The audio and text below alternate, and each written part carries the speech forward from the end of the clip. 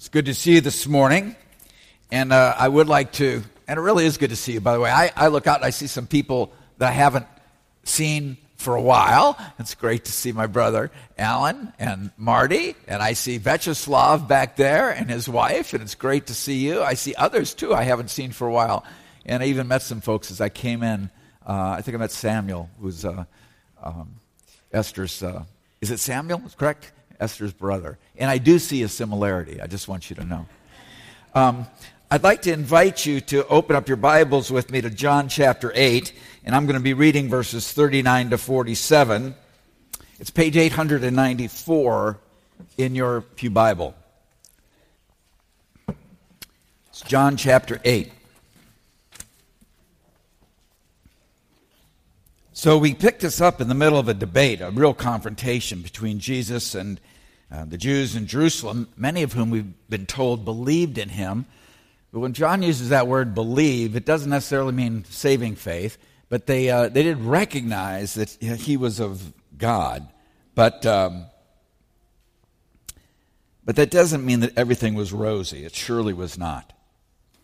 In the last verses 37 and 38 of John 8 that I looked at last week, Jesus said, "I know that you're offspring of Abraham, yet you seek to kill me because my word finds no place in you. I speak of what I have seen with my Father, and you do what you have heard from your father." Well, this sets up the tension then in what follows. They answered him, "Abraham is our father." Jesus said to them, "If you were Abraham's children, you would be doing the works of Abraham. But now you seek to kill me, a man who has told you the truth that I heard from God. This is not what Abraham did. You are doing the works that your father did." They said to him, "We are not born of sexual immorality. We have one Father, even God." And Jesus said to them, "If God were your Father, you would love me, for I came from him, and I am here. I came not of my own accord, but he sent me.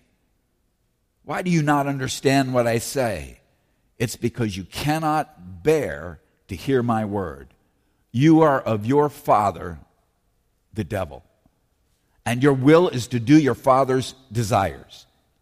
He was a murderer from the beginning and does not stand in the truth, because there is no truth in him. And when he lies, he speaks out of his own character, for he is a liar and the father of lies. But because I tell you the truth, you do not believe me. Which one of you convicts me of sin? If I tell the truth, why do you not believe me? Whoever is of God hears the words of God. And the reason why you do not hear them is that you are not of God." Let's pray together. Our Father, I ask you now, please, to make the words of my mouth and the meditations of our hearts acceptable in your sight. O Lord, my rock and my redeemer. And may it be by the work of your Holy Spirit that we, everyone sitting in this room, that we all are of God. Well, you probably looked at the title of this sermon, The Problem of Evil, so you know where I'm headed. The focus of my remarks today really are exclusively on verses 45 and 44, 45 of our passage. Jesus is confronting people here who would kill him and at the same time insist that God is their father. I mean, as much as they were Jews and God was the father of Israel. So I'm going to read again what Jesus said to them, the climax, I think, of the passage. "You are of your father, the devil, and your will is to do your father's desires. He was a murderer from the beginning. He does not stand in the truth because there is no truth in him. When he lies, he speaks out of his own character or nature. He is a liar and the father of lies. But because I tell you the truth," not although or in spite of the fact, it's because I'm telling you the truth that you do not believe me. This is a meditation on evil today, and I'd like us to think about it together, and I'll come back to these verses, and everything I come all my remarks leading up to my repeat of these verses do follow from them and also bear on them. 77 times through the course of the Bible, evil is set off against what? Good. Exactly right. Evil is set off against good. Beginning with the tree of the knowledge of good and... That's right. And from that very point, you have good and you have evil. If you think with me about Joseph in Genesis, the end of Genesis, and how his jealous brothers had sold him into slavery, one of the most famous lines in all of Scripture are his words to his brothers decades later after God used him to save them. He said to his brothers, "As for you, you meant what against me? You meant evil against me, but God meant it for right. God meant it for good, to bring about that many people should be kept alive as they are today." In other words, what Joseph was saying to his brothers was, you intended to harm me. God intended to help you. And it was God's purposes, not yours, that have really prevailed here. I think perhaps one of the best examples of good and evil understood in this way, best examples of good and evil being presented as good, beneficial things and evil as harmful or destructive things, is in Job chapter 2, verse 10, after Job's family and his livelihood had been destroyed. His wife told him, "Curse God and die." And Job responded, "Shall we receive good from God, and shall we not also receive?" The text concludes, in all this, Job did not sin with his lips. Now, what is my point here as we begin this? My point is that Scripture often looks at evil and speaks of evil on what I would call on the horizontal plane. It often speaks of evil and looks at evil in the way or in the terms that we experience evil, as harm or as injury that's being done to us or as death that's being done to us. That's the way it's presented. And so when evil comes at us, when we see evil coming at us, on this earthly plane, on this horizontal plane, this is how we experience it. And it's a very limited understanding of evil. It is accommodating our own limited frame of reference. When we talk about evil and good, when we understand evil in relation to good, harm in relation to benefit or help or blessing.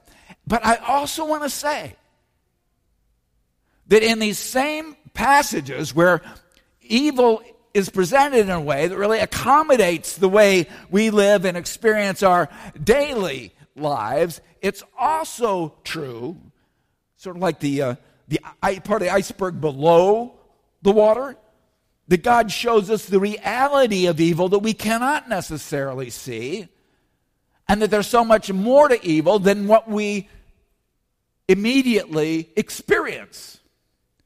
And when I say there's more to evil than what we immediately experience, I'm not talking about the hidden motives or schemes of people. I'm not talking about people at all.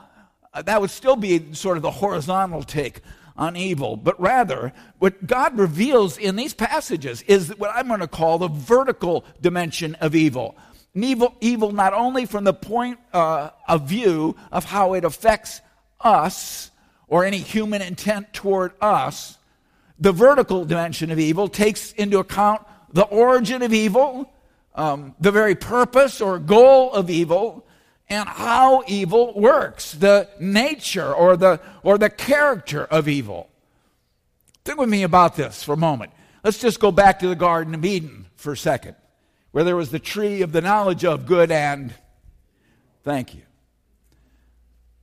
God warned Adam not to eat from the tree of the knowledge of good and evil, and in that phrase, the knowledge of good and evil, I think the key word is evil. I mean, the only knowledge that Adam had at that point was the knowledge of good, which included how to do good, trusting and loving God and obeying God as his Father. This is good. This is good. But to this was this warning that if you eat from this tree, you'll also have the knowledge of evil.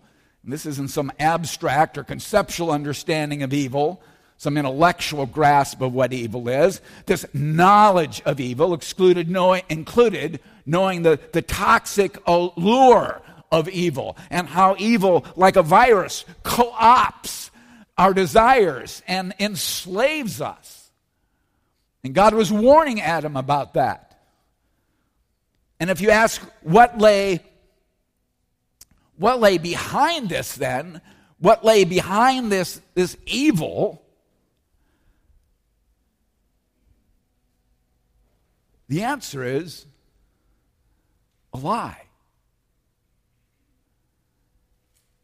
What lay behind this evil, at the root of this evil, is a lie. God said to Adam, "In the day you eat of it, this tree, you shall surely die." The serpent said to Adam, "You will not surely die." It's a lie. And what I want to say to you this morning is, as we think about evil, if we want to mature in our understanding of evil, the evil that affects you, I mean the evil that hurts you, that harms you, that evil that is done to you or to others, and you're an observer of it, that evil is inseparable from a lie that is intended to do worse. And the lie is slander against God to put you off from Him. The lie that is inseparable from evil sounds like this when it begins resonating within your head. I am evil. Look at me. How can I exist? How can I do this to you and God be trustworthy? And God be worth your while, worth your time. Since I exist, I'm evil. Since I exist, blame God or deny God.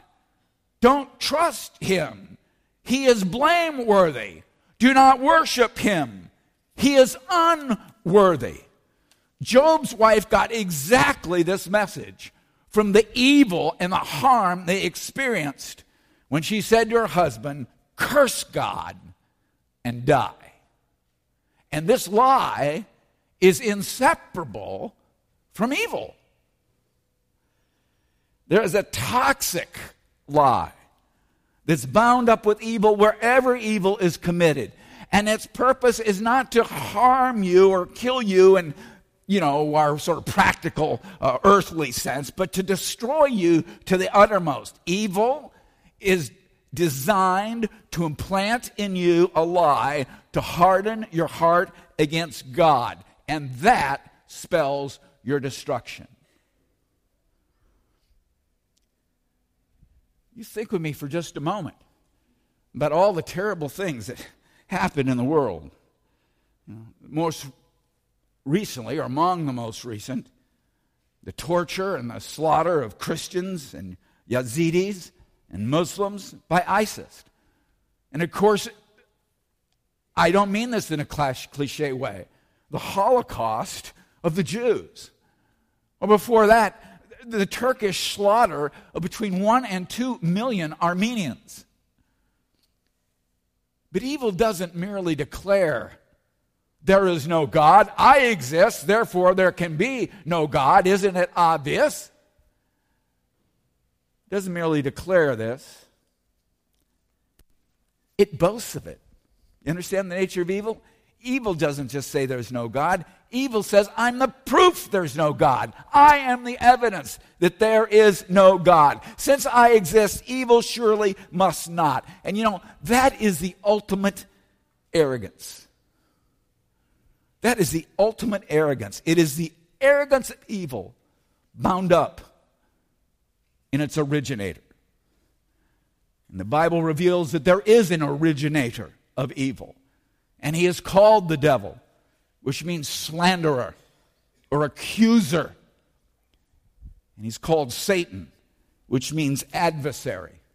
And when that word Satan is used, adversary, it's not referring to Satan as the adversary of God, it's referring to Satan as the adversary of you, as your adversary. And he is a slanderer, first and foremost, of God, because he's your adversary. And it's not only macro evil that makes its boast like this, it's the terminal disease that comes upon an individual.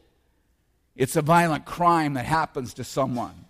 It's a ruinous addiction. And victims and observers alike hear the boast, just like Goliath taunting the army of Israel, "Where is your God now?" Of course, you know what the psalmist's response to that is? Do you know that? My God is in heaven. He does whatever he pleases. 16 years ago, and some of you have heard something of this story before, but many of you haven't. But after sorrowing and grieving the murder of one of our members, Sue, and I finally saw the murderer in the courtroom when he was sentenced to life in prison without parole. And for those years, over a year, before he had been identified and tried and sentenced, I have to tell you, there were many times when I felt the slanderer's torment in my own soul because of the evil that had been done to Sue. And then I looked at this murderer, this man in the courtroom, and I was shocked. It's like somebody just punched me in the chest. He is no proof that God does not exist, and neither is the devil who hides behind him, who masquerades from behind. Jesus said to these who wanted to kill him, Jesus said, "You are of your father the devil, and your will is to do your father's desires." He was a murderer from the beginning, and he does not stand in the truth, because there is no truth in him. When he lies, he speaks out of his own character. He is a liar and the father of lies. But because I tell you the truth, because it's the truth, you do not believe. In these words, Jesus forever underscores the vertical dimension of evil that we've been considering. The origin of evil, the devil, the goal of evil, to murder, to utterly destroy, eternally destroy, to destroy forever, and then how evil works, or the nature of evil, which is to propagate the big lie. Whether this is heard as God, as the idea of God, or faith in God, or the existence of God, the big lie is this is unworthy. He is not worthy. So, while it's true to speak about evil and good and juxtapose those, it's the way we experience it in this life, harm and benefit, it is truer to reality. It is truer to reality to juxtapose these ideas. Evil versus truth. Evil versus truth. And again, hear our Lord's five-fold refrain in how he describes evil, the devil. He does not stand in the truth because there is no truth in him. When he lies, he speaks out of his own character. He is a liar and the father of lies. The five-fold description of the evil one and the five-fold description of lie, of evil. So when we think about evil, it's not evil versus good. It's not simply evil and good. It's fine to talk in those terms.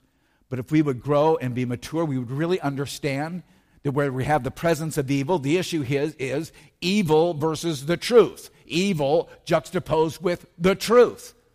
Because evil exists to undermine and to deny the truth.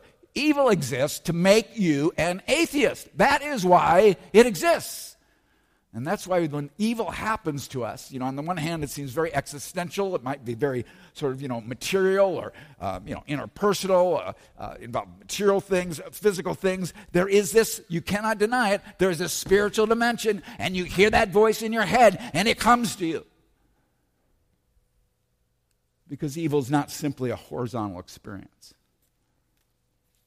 It's a profound experience. It's more profound than that.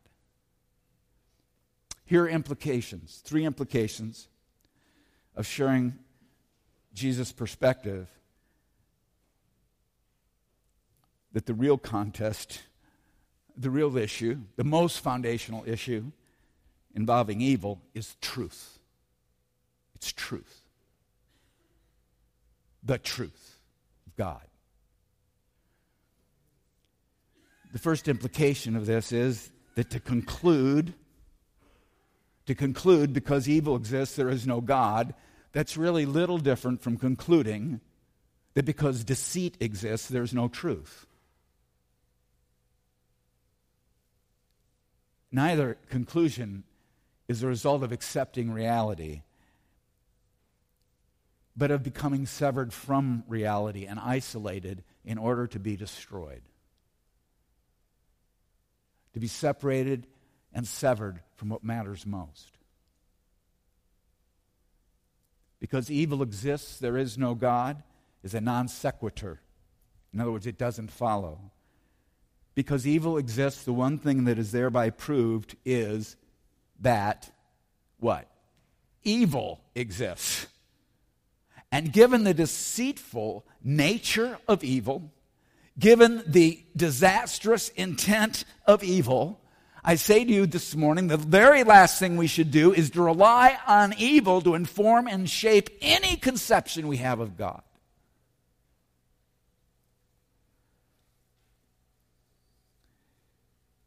Wasn't that Job's lesson? Wasn't that what God told Job? Where were you when I created the earth? Where were you when I created the earth? You say, if I were God, I would be all-loving and all-powerful. And if I was all-loving and if I was all-powerful, there would be no evil. And what is Job taught by God? What does God teach Job? Well, guess what, Job? You are not all-loving and you are not all-powerful. And you do not know what you're talking about.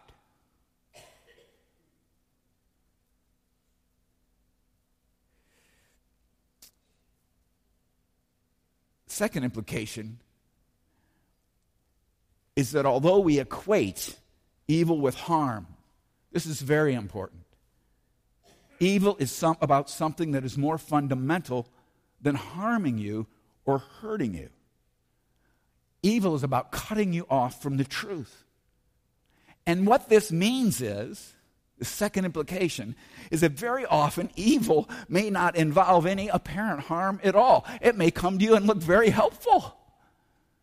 Paul says Satan often comes masquerading, isn't that right? As an angel of light. I mean, the toxin of evil can be embedded in a bitter pill, sure, but it can also be embedded in a very sweet pill. The question isn't what harm this person who wants to love you, or this ideology that promises deliverance for the poor or the oppressed. The question is not what harm can these things, these experiences, these exposures do to us. The question is, what is its relation? What is this person's relationship to the truth? And if he, she, it, that thing, that experience, if it lies about God, that is not a minor thing. And for the sake of God, he's worth it. Object. Object to that person who says they would love you. Object to that ideology that makes its promise. Object to that job or that career that requires you. to enter into and to support a lie. Because its purpose is to destroy you, the evil one's purpose. And there is an originator behind evil. So it doesn't always appear harmful at all. That's secondary. It's about truth. The third implication I'm going to draw with you is this: that the truth of God is the only deliverance from evil, from its blasphemous deceit and its destruction. Jesus is the truth of God incarnate. Constantly, Jesus is experiencing, the demonic openly, overtly. He's constantly, evil is coming at him because he really is the answer. He is God's deliverance for us from evil. Jesus is the antidote to every lie ever told about God. Every time I've ever doubted my faith in God, every time I've ever doubted God, I always end up going back to Jesus, to Jesus, to Jesus. He's the antidote to every lie ever told about God. And what's more, God sent him to be our deliverer from death. Our gospel writer, John, later wrote in 1 John, his first epistle as we call it, that the reason the Son of God appeared is to destroy the works of the devil. Yes, indeed, to destroy the works of the devil, all the works of the devil.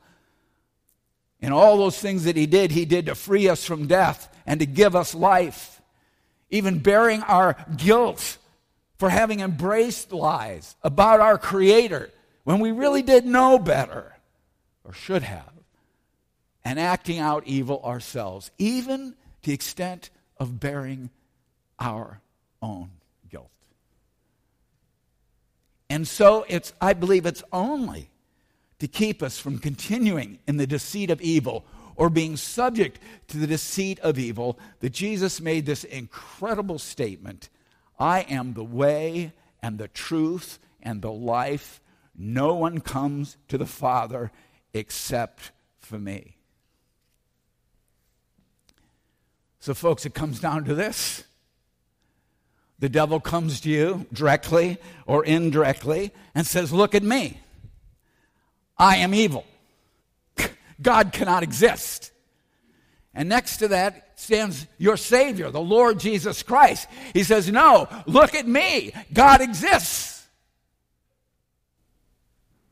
And you must make your choice.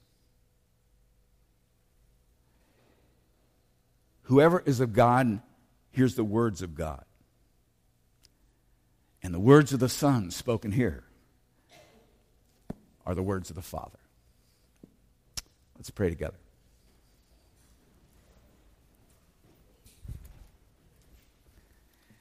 Father, we love you and we thank you for this portion of your word, and ask you to apply it to our hearts and minister comfort and deliverance to us and forgiveness as well. Lord, Lot was vexed. His soul was vexed by the evil in Sodom and Gomorrah. It tormented him. Satan was strong there. And I know that we're subject to something of the same thing. And I pray you give us real clarity to understand. This is not simply about evil or good. This is about evil contradicting and denying the truth.